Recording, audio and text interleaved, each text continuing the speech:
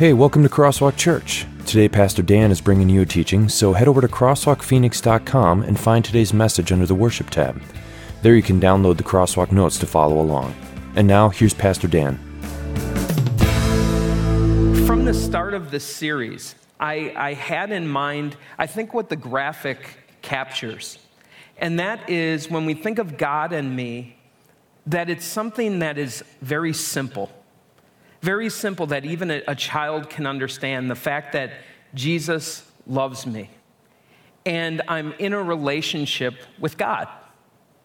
But like other relationships can tend to get more complicated as you go through life. And so it is with our relationship with God, that it seems very complicated.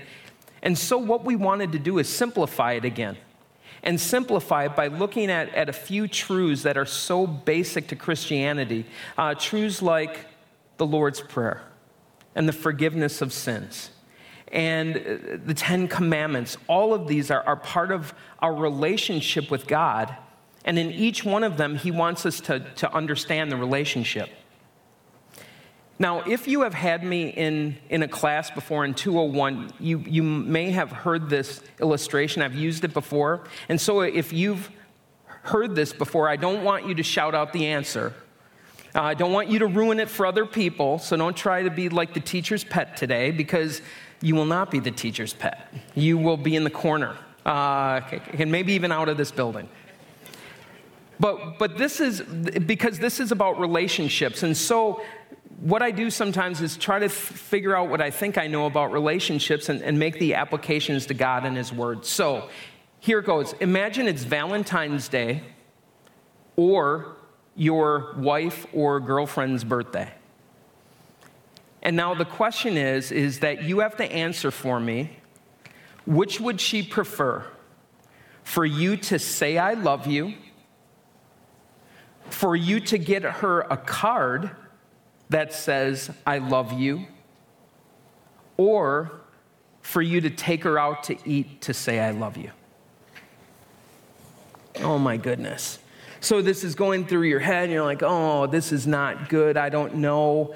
And so as you consider that, my wife of 24, not 25 yet, 24 and a half years, could tell you that the correct answer to that is choose? Are you kidding me? I've been with you for 24 plus years, and you're going to make me choose on Valentine's Day and my birthday on which one of those three I want? I want all three. Right? Ladies, is that all right? Do we have an understanding here? Now, here's the deal, though. This is the thing we need to understand is, does the fact that I get my wife a card to say "I love you," does it mean that I love her more than if I just told her "I love you"? No. It doesn't mean I love her more. Or if I take her out to eat to say "I love you," does that mean I love her more? No. So don't worry about it, Tanya. I love you. I don't have to do those things. We're good, right? Well, why do we do that then? Well, the reason why we do that is it communicates our love more clearly or in a different way, because you're now using not just your voice to say "I love you," but you're also giving her now something tangible that she can hold on to, that she can go back and look at and be reminded of that love, or to be seen out in public together to say, yeah, we're together, and I want everyone to know that. Because all of us, and now I'm not talking about myself or my wife, but I think all of us, when it comes to relationships, there are times when we are insecure. That we wonder if that person in the past who has said "I love you," whether they continue to love me if there's someone who's more attractive than I am, that there's someone who takes their interest. And so we're needy to hear "I love you" in so many different ways. Well, today as we look in our relationship with God, God also understands that we, and a lot of it has to do with our own sinfulness and our own unworthiness, that we are insecure. And so what God does is He tells us in His Word He speaks to us and he says, I love you. You are forgiven.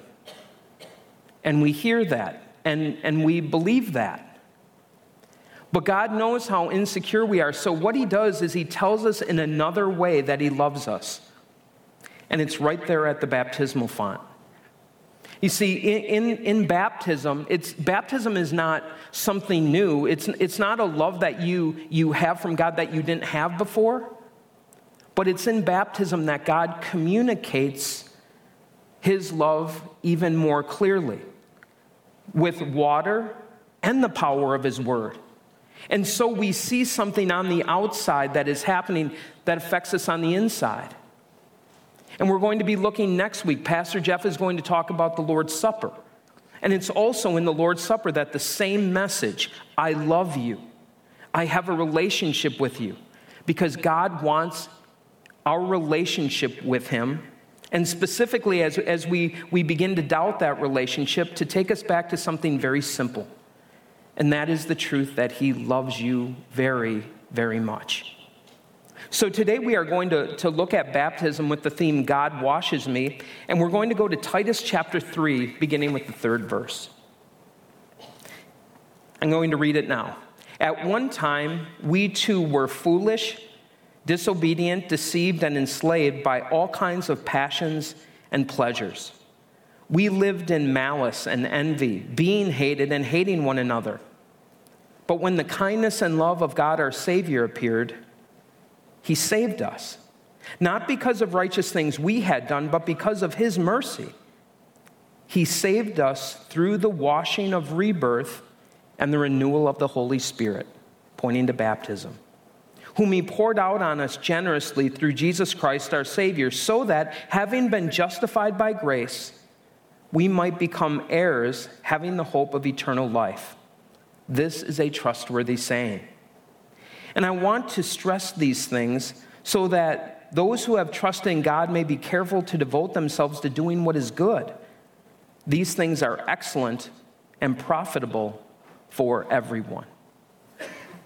So as we're looking at this whole concept of God's love for us and baptism and him washing, we get to this truth where it talks about the washing of rebirth.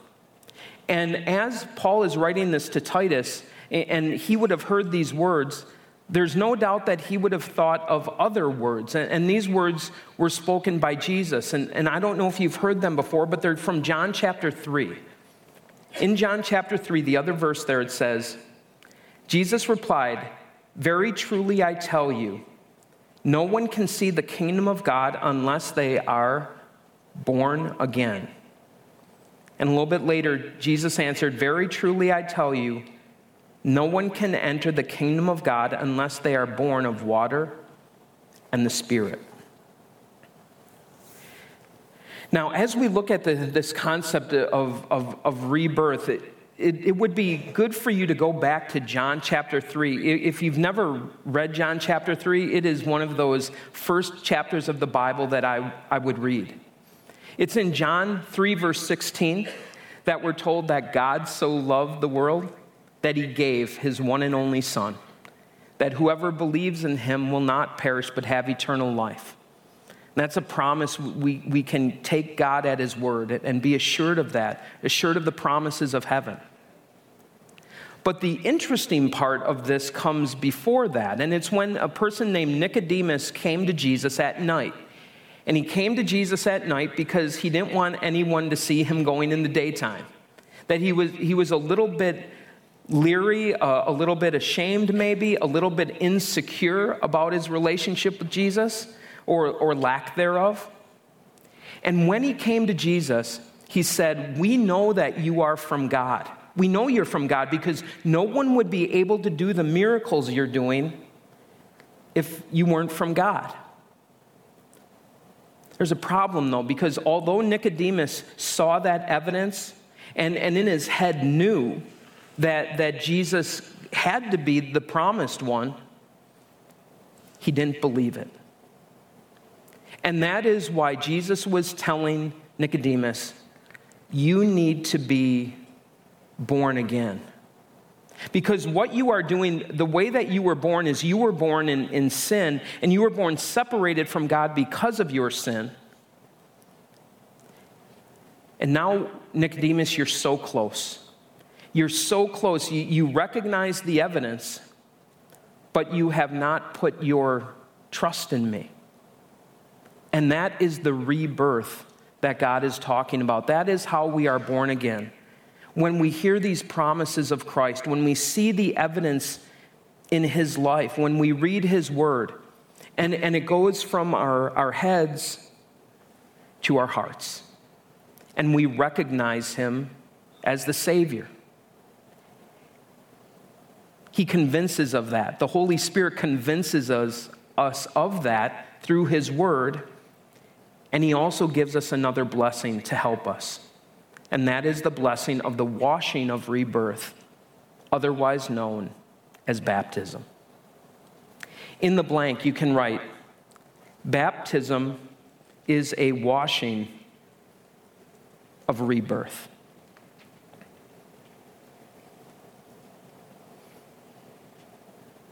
It's a washing of rebirth. And so sometimes maybe you've heard that this terminology in Christianity, and the question about that they might ask, are you a born-again Christian? And by definition, if you are a believer in Jesus Christ, you are born again. You are born again through the power of the Holy Spirit. You are born again through the power of God's word. And at the same time, we are born again through the waters of baptism that have the promises of God that we lay hold to. Let's continue. Let's continue looking at Titus 3 and going through exactly the argument and the case that Paul is making for it. He says, "At one time we too were foolish, disobedient, and deceived, and enslaved by all kinds of passions and pleasures. We lived in malice and envy, being hated and hating one another." Those words are harsh. and the part of it that I want you to see is when he says, "At one time we too were foolish and deceived," and all of these different things that as he was writing to people and saying, you have this issue, and there's an issue called sin, that sometimes what happens is Christians can come from the kind of a perspective of, I guess we call it holier than thou, where I'm up here and you're down there, which I guess technically today I am up here and you're down there. But sometimes that's the problem that can happen with preaching, that I speak about you or that I talk to people in such a way that I'm better than you are. And I really hope for those of you who have heard me preach for a longer period of time, that I'm not going to say that I've never come off with that type of tone, but I've never meant to. And that is what Paul is telling us too, that as we talk to one another, we're all in the same boat together. There is no one who is up here and some people who are down here and down there. We are all in the same boat together. In the blank you can write, we are all in the same boat together, and it is sunk. And so to help you, I got a little bit of a graphic to show where we are at. Yeah. If you want to think about where you are at without Christ and without a relationship with him, you can argue on what seat you're on the Titanic. You can argue about who went down first. But the reality of it is that being born into this world, that we immediately, once that Titanic hit the iceberg, it was just a matter of time until it was completely sunk. But it was sunk. And in the same way, as we look at our lives, we can say, you know what? Our lives aren't over yet, that this is a time of grace. This is a time when I can continue to get back to God. But it's not going to happen through your own effort. And the way that Paul describes sin is something that you need to understand about yourself. And he uses two different two different ways that he looks at it, and one has to do with our relationship with God, and the other has to do with our relationship with one another. First of all, you were foolish. So there's just some things we just don't know. Because we don't know God or his word, that we are going to do things that seem really smart and seem like they're going to help, but God looks at them and says they're foolish. That's not going to help you. We are disobedient. That we hear what God says and we say, yeah, God, I know that's what you say, but I want to do this. And this way actually sounds even better than that. Better than your way. It makes more sense. That we are deceived and then enslaved. And that's the part, enslaved. You know you're a slave when you cannot say no. When a sin has got its arms wrapped around you, and as many times as you try to stop it, you just can't. It's a slavery I'm familiar with. And I have to believe it's also a slavery you know, because I'll be honest with you, I don't want to sin. I don't ever want to, except for the times I do. And that is the slavery of sin, pulling me back in, trying to get free. All about my relationship with God. And can you see? Remember, we started talking about insecurity in relationships. Can you see why I would be insecure? Do you understand why you would be insecure as we see sin in our lives? And then we see how it affects our lives with others. We live in malice. And now malice is that whole idea of that, not just that you hurt someone, but that you intend to hurt someone. That intent is behind it. Think about that in your life. Have you ever purposefully tried to get back at someone? Said, they hurt me, now they're going to get hurt. And envy, being hated and hating one another. Maybe you're a person saying, hey, I don't hate other people. I live and let live. But the reality of it is if you are not showing love as God has told us to show love, you're a hater. We're all in the same boat, and it is sunk. And then the conversation turns. But when the kindness and love of God our Savior appeared, and the next words are, he saved us, not because of righteous things we have done, but because of his mercy. And we'll get there in a moment. But I want you to first start with this whole idea of kindness. But when the kindness and love of God appeared. And first of all, I want you to think about kindness. And I hope in a way that today I've been trying to be kind. Because if you go to a doctor and that doctor has to share bad news with you, that doesn't make him an unkind doctor. It makes him an honest doctor, and it makes him a helpful doctor because now you know exactly what needs to be dealt with. But kindness is more of the way in which we share that news and the way that we show empathy and caring and patience and concern for another person. And now I want you to think about this in terms, first of all, of kindness. You need to get the idea of kindness in your head. He showed kindness and love. And so when I think of this, I think first of all of Grandma, and I think of Grandma showing love. And Grandma showed love when she got me a peanut butter and jelly sandwich. But Grandma showed kindness when she cut the crusts off. I think of my Little League coach who loved us. He was just the best coach in the world. And he showed love by having all the practices. He didn't have anyone on that. His kids were well out of Little League age when he was coaching me. And he was there all the time. That love to be there, to be at all the games, the practices, and give his time. But his kindness is when he took us to Dairy Queen after each game and gave us each a quarter for an ice cream cone. You see how that works, that there is love and there is kindness. And now I want you to think about this in terms of your relationship with Jesus, because we already said John 3:16 is where God showed his love, right? He showed his love by giving his life. And that's what we have in Christ. We can look, especially this time of year. As I said, Easter's 2 weeks away, which means Holy Week, the last week of Jesus' life, is 1 week away. And we take time during that week to have worship service on Good Friday, where we look at Jesus' love, that he was willing to go to the cross for us.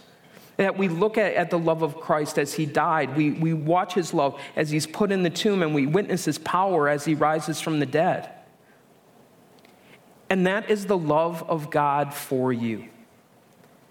But I hope as you read through the pages of Scripture, you not only see the love of God, but you see the kindness of God as well. The kindness of Jesus, that as he's going away from the group of people, because there were so many people, they didn't have time to eat, they didn't have time to think, and he was going to walk around the Sea of Galilee, or he's going to take a boat across the Sea of Galilee, and the people watched him, so they walked around, that he had compassion on them because they were like sheep without a shepherd. So on a day when he wanted to be alone with his disciples, that he showed kindness by not only teaching them, but also feeding them. We see the kindness of Jesus the day before he dies, that he gets down and he shows his love and service and his kindness as he washes his disciples' feet. We see the kindness of Jesus as he's hanging on the cross and he thinks of someone literally beside himself, and a thief who he promises heaven, and his mother and his disciples. And he thinks about them, and he cares for them even as he's dying. Please, I beg you to not just know the love of God that's found in Christ, but understand his kindness as well. And his kindness to you can be seen in a beautiful sunrise or sunset. His kindness can be seen in people that he's put in your life who care about you and go walking through towards heaven with you. But today I hope you see his kindness in baptism. Because it's in baptism that God practices redundant communication to you, reminding you, you are forgiven, you are loved, you are washed, your sins are taken away. Again and again, in different ways, God showing his love, and then in his kindness, reminding you. In the blank, you can write, God starts his relationship with us with loving kindness.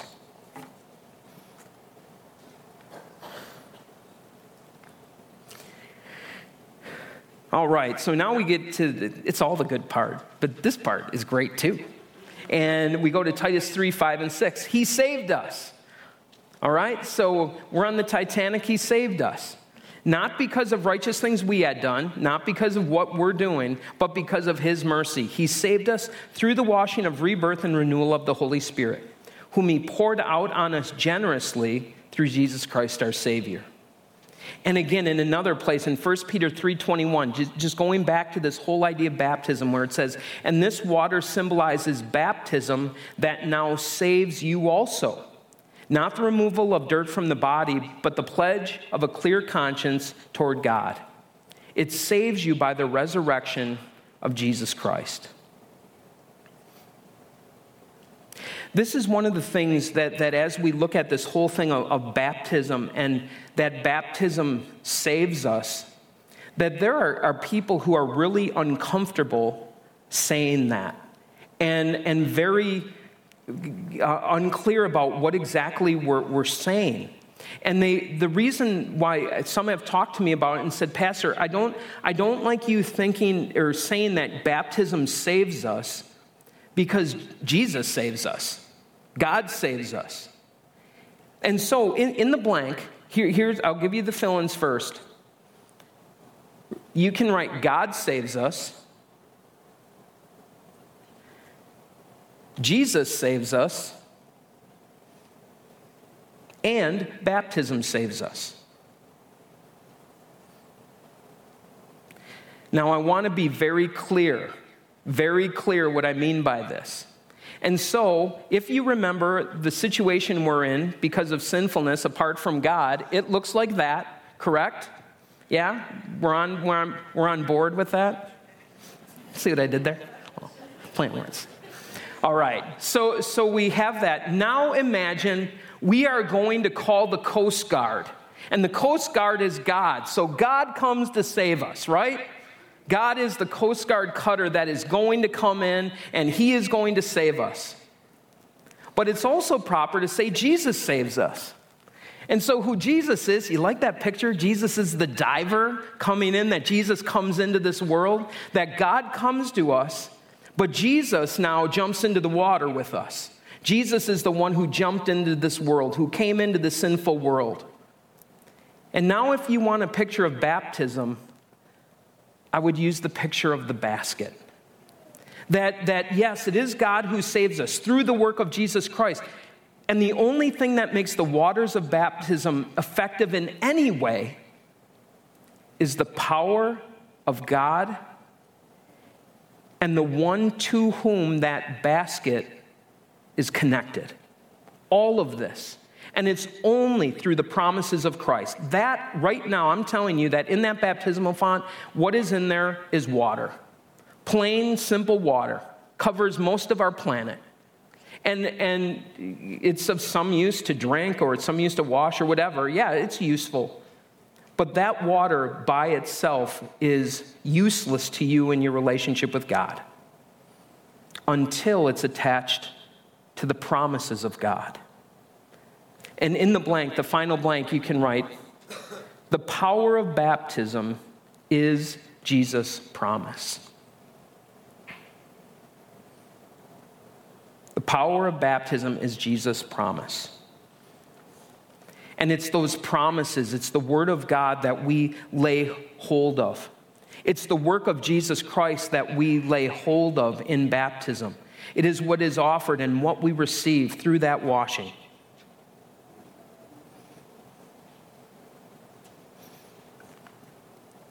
And we go on. Titus 3, verse 7, it describes it a little bit different way. So that it saves you by the resurrection of Jesus Christ, that's the power. That is the power and the promises of baptism. So that having been justified by his grace, we might become heirs, having the hope of eternal life. This is a trustworthy saying. So now on the one hand, we have baptism where God is giving us a bath and he's washing us and he's saving us and he's making us clean. He puts on us the pictures of a robe of righteousness by which we are spotless before God. And now he changes it a little bit and says there's a second illustration. And that illustration is one of adoption, that you become an heir, that these promises are yours, that you are part of a family.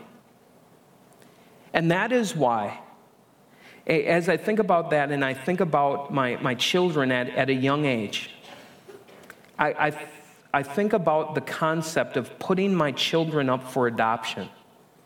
And not because of that I want to get rid of them, but because I look at myself as a father and I say, I am not able to care for my children in a way that their Heavenly Father can.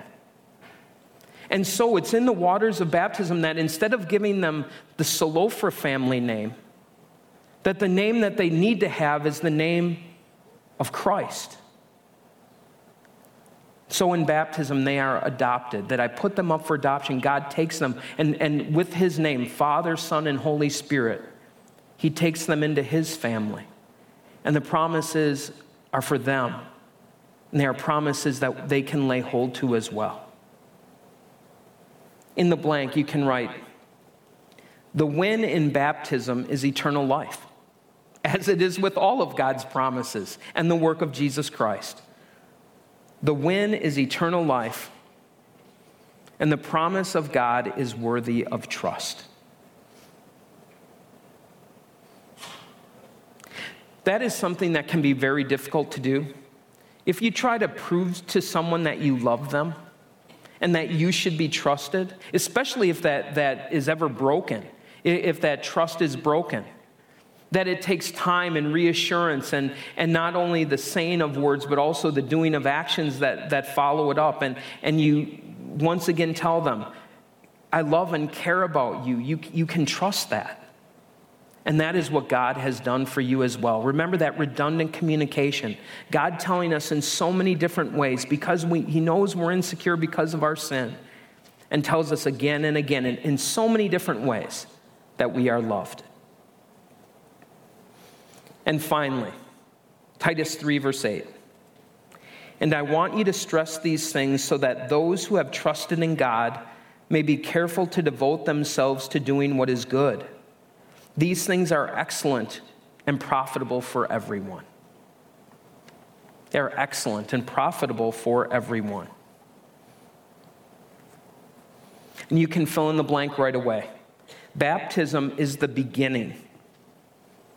It's the beginning of a life set apart for God.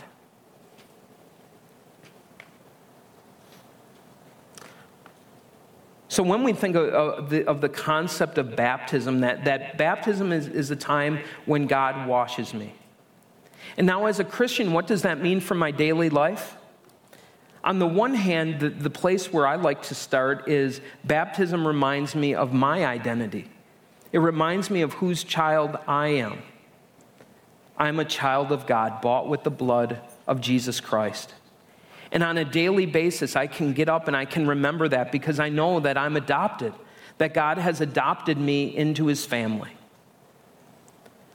The second part, as we consider the waters of baptism are, on the one hand, are washing, and they're also, you could say, they're drowning, and what they drown is the sinful nature inside of us.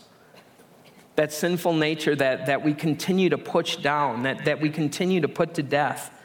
And as it said, that we try to drown the sinful nature in our life, but he's a good swimmer. And so every day pops back up in places where I don't want to see it. And so on a daily basis, as I confess my sin, as I confess my desires that are contrary to what God wants for me, and contrary to what the new man, that the reborn person inside of me wants as well, that on a daily basis, going back, confessing my sin, and remembering the promises of baptism, that I am forgiven, that I am loved, that God shows me his love and kindness once again on a daily basis, embracing me and reminding me that I am loved. These are the promises that God has for you, and the promises that he wants you to believe and trust, that are worthy of your trust. This is about relationships, God and me, and about God's greatness, and about the many different ways God supports our relationship, the way that he made that relationship possible through Jesus Christ. Enjoy this relationship and the promises that he gives us in baptism. Let's pray.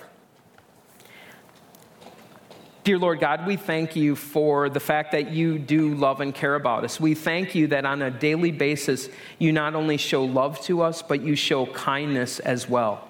Now, Lord, help me to be more and more secure in my relationship with you. Send your Holy Spirit to work through the power of your word and through the promises that you make in that word. Help me to continue to live every day for you. Give me the strength and power, Lord, because without you, I can't do it. And now, Lord, on a daily basis, help me remember my identity in Christ and the fact that you have bought me with his blood. And it's in Jesus' name we pray. Amen. So, before we close, if you would like more information about Crosswalk or to listen to other messages, head over to crosswalkphoenix.com or come and see us. Services are held at Cesar Chavez High School at 41st Avenue and Baseline on Sundays at 9 and 11 a.m. Visit our website for directions. And now some closing thoughts from Pastor Dan. As you go out for today, I encourage you to look at the bottom line that is found in your message notes. And the bottom line, I need baptism. In baptism, God washes away my sin and empowers me to live a life of faith. I use my baptism every day when I confess my sin, receive the forgiveness of sins, and live for him. And that is my hope and prayer for you as you leave here today. And now as you go with the Lord's blessing. The Lord bless you and keep you. The Lord make his face shine on you and be gracious to you. The Lord look on you with favor and give you his peace. Amen. We'll see you on the patio.